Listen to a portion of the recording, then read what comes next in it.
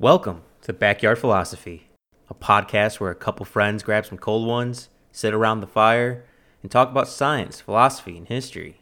Crack one open, sit back, and get a good laugh as we discuss everything from automation to why the meaning of life is 42.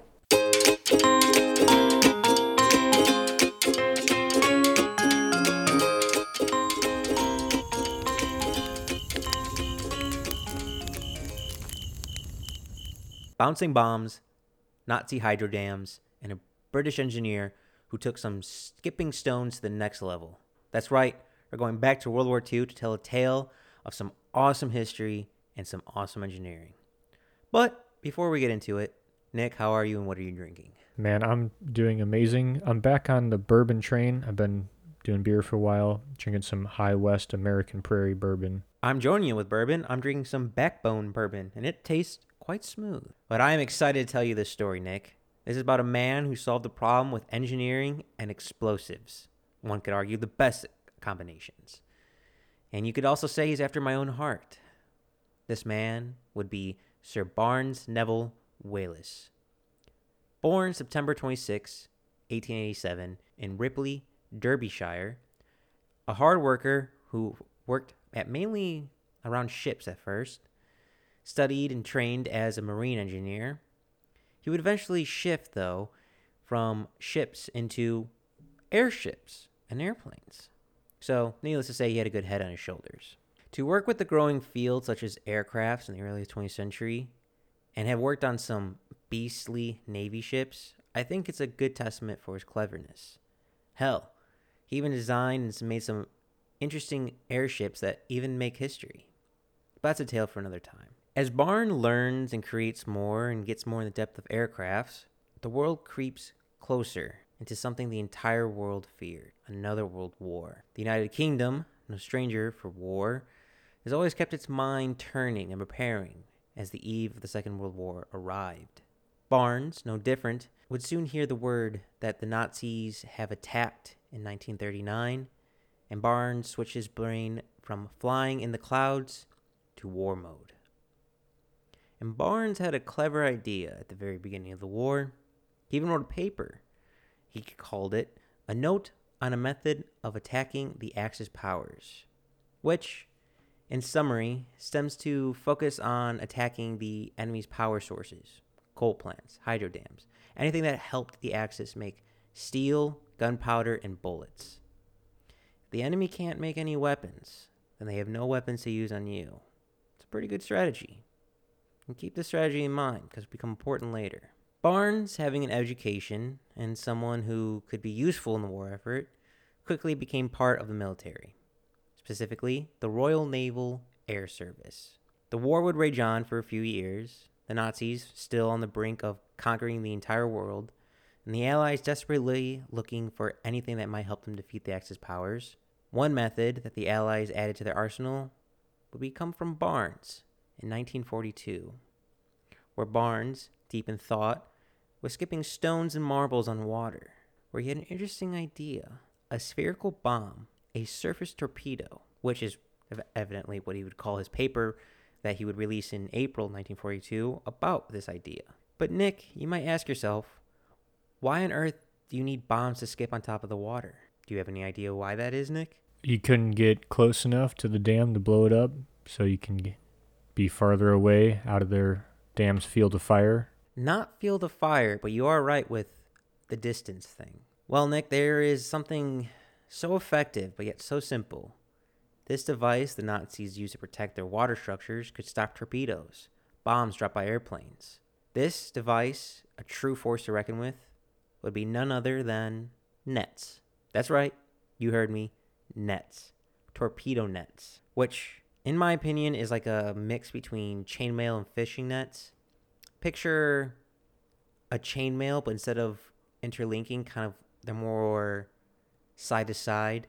So chainmail in a net-like structure, much less metal and kind of lighter than it, but super effective. I mean, they even hung it off size ships.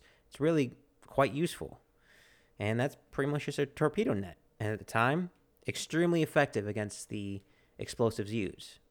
And since torpedo nets were such a great means of protecting Against bombs, the Nazis used them specifically on locations that they deemed important or have potential of being targeted. A lot of those targets being dams, hydro dams. Which brings us back to Barnes, a man who said the importance of attacking such structures, as recently, came up with a damn good idea. You see what I did there? Attacking dams, damn good idea. Oh, I knew it was coming this whole time. Don't worry. So, back to his surface torpedo idea.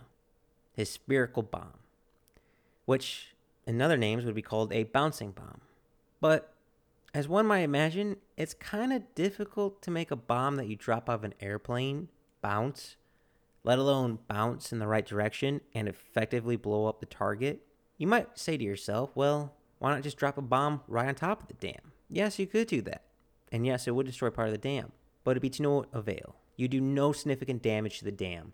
If you really want to damage a dam at this time, you need to attack it under the water, and specifically about 30 feet below the water to effectively destroy the dam. So you need to bring a bomb over the water, have it sink, not blow up when you first drop it in the water, then blow up once it's to submerge to the right depth. This is a tall order. That's a pretty that's crazy. That's an incredible. I mean, the force of dropping out of an airplane and then skipping again and then going in the water, that's a lot. Wait until I get into it, because it's so simple and so creative, and it bounces a lot more than once, Nick. So being a clever bloke that Englishman was, he had an idea to solve these problems. Something as simple as a torpedo net, but still complex. Backspin. Backspin would allow the bomb to hit the water without it blowing up in your face and actually have a chance of making it a target. The backspin would allow it to slow its inertia so it won't, just drop like an anvil out of the sky. But some interesting problems arrive with the backspin.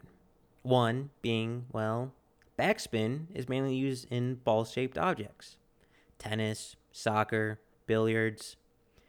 And making explosive at the time, it was a lot easier to put them in cylinder-shaped rather than ball-shaped. It just was easier to produce cylinders back then for the casing for explosives. The British did try to do some experimentation with spherical airdrop bombs, but it just didn't work. They needed to use a cylindrical shape. Now they need a cylinder to hit the water, bounce over the torpedo nets, sink below the water, and then blow up the dam. Tall order keeps getting taller.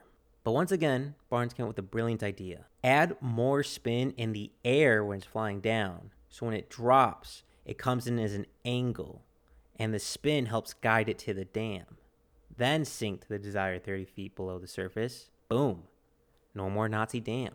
So to imagine this, it's not quite this shape, but it's a really good representation of it. Imagine an oil drum filled with explosives at the time.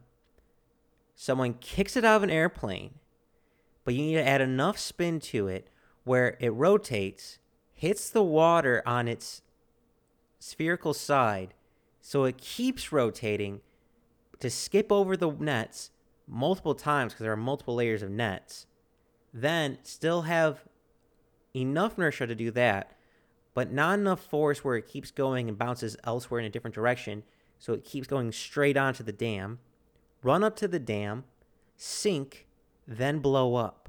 Needless to say, there are smarter people than me in this world, and thank God for them. But he did it. Him and his team came up with a model and device that they think could do it. They've done experimentations with smaller dams of how much explosives they need, but this time they went to full scale, and they wanted to put them in action. These dam busters, in May 1943, a little over a year when he had the original idea of skipping bombs like pebbles on water, comes Operation Chastei, an Air Force attack on 3 dams in Ruhr, Germany: the Möhne, the Eder, and the Sorpe. Granted, my German isn't the best, so I probably pronounced all those wrong. I apologize. Speak third best German. And, Nick, I feel like this is straight out of a novel. The 617th Squadron of the Royal Air Force was a specifically created squadron for this mission. They carried out this operation on May 16th and May 17th. 2 of the dams were destroyed, the Mont and the Eder. I don't know about the Sorpe. It was hard to find any information on that dam, and I'm not even sure if it was actually attacked. It's wartime effort, so finding evidence is sometimes hard. But even if it was attacked and missed, 2 out of 3 dams destroyed. Not bad for your first mission, where all their methods have failed. Knocking out the hydropower dam that gave power to the Nazis, it's stuff like that that makes me proud to be an engineer. Quickly following the success, Barnes made 2 more types There's of bombs. more? I thought that was the end. Oh no. He's quite involved with making good explosives and aerodynamics. I feel like that's a pretty good accomplishment. You're right. You would feel like at that point, you know what? Hang up the mantle. Did good.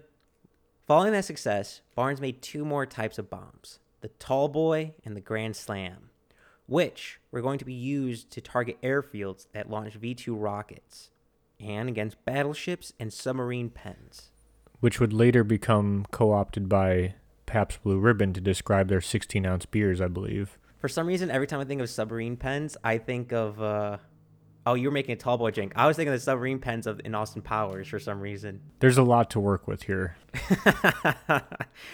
But unfortunately, the Tall Boy and the Grand Slam, they didn't get dropped. And it wasn't because the bombs weren't good. It's because they didn't have any aircraft to carry them to the desired altitude to drop them. They could have been dropped with a faster airplane, but a lot of fuel, a lot of resources, they just deemed it not necessary. Soon, World War II ended, but Barnes didn't want to hang up his hat just yet. There's still dams that need to be destroyed. He went on creating and inventing, focusing mainly on aerospace and supersonic flight. In the 1950s, he designed a rocket-propelled torpedo, kind of a little nudge to what he was doing during World War II. He also designed a non-misting glassless mirror, which confuses the hell out of me saying that every time. A glassless mirror. A non-misting glassless mirror. More research is definitely needed for this. But he also worked in the 1950s as a consultant for the Parkes Radio Telescope in Australia.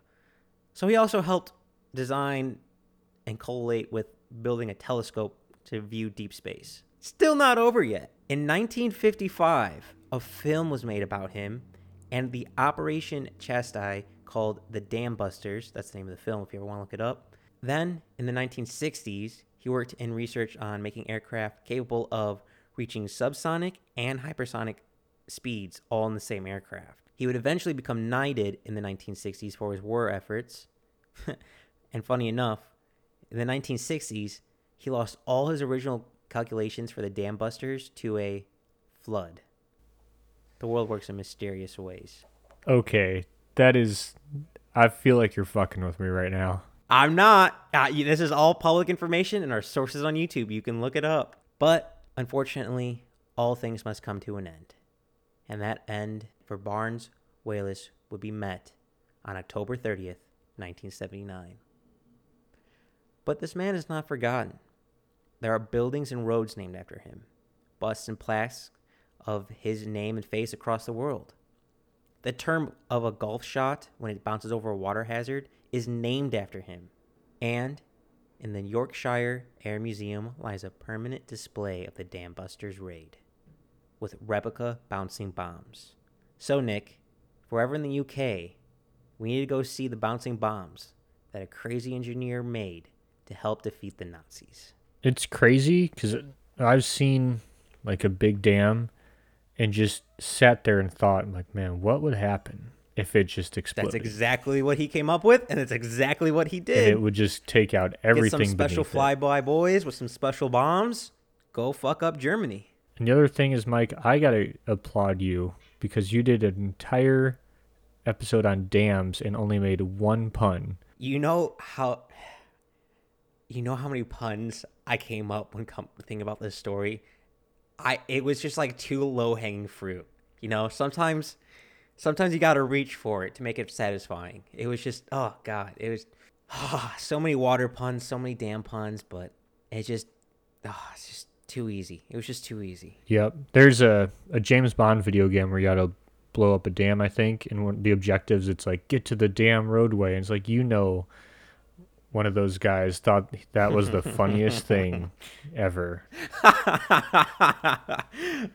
I think that's God, Golden Gun. I think that was the video game. If I remember It was one of correctly. those. It was on the original Xbox.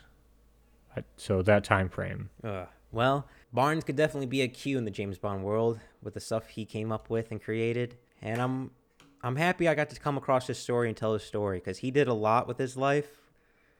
Because just being alone, being born in 1887, living through 2 world wars, and seeing a man go on the moon when you were born before like the automobile was around, pretty impressive. It's completely insane. And that is the story of bouncing bombs, kicking Hitler's ass, one bounce at a time.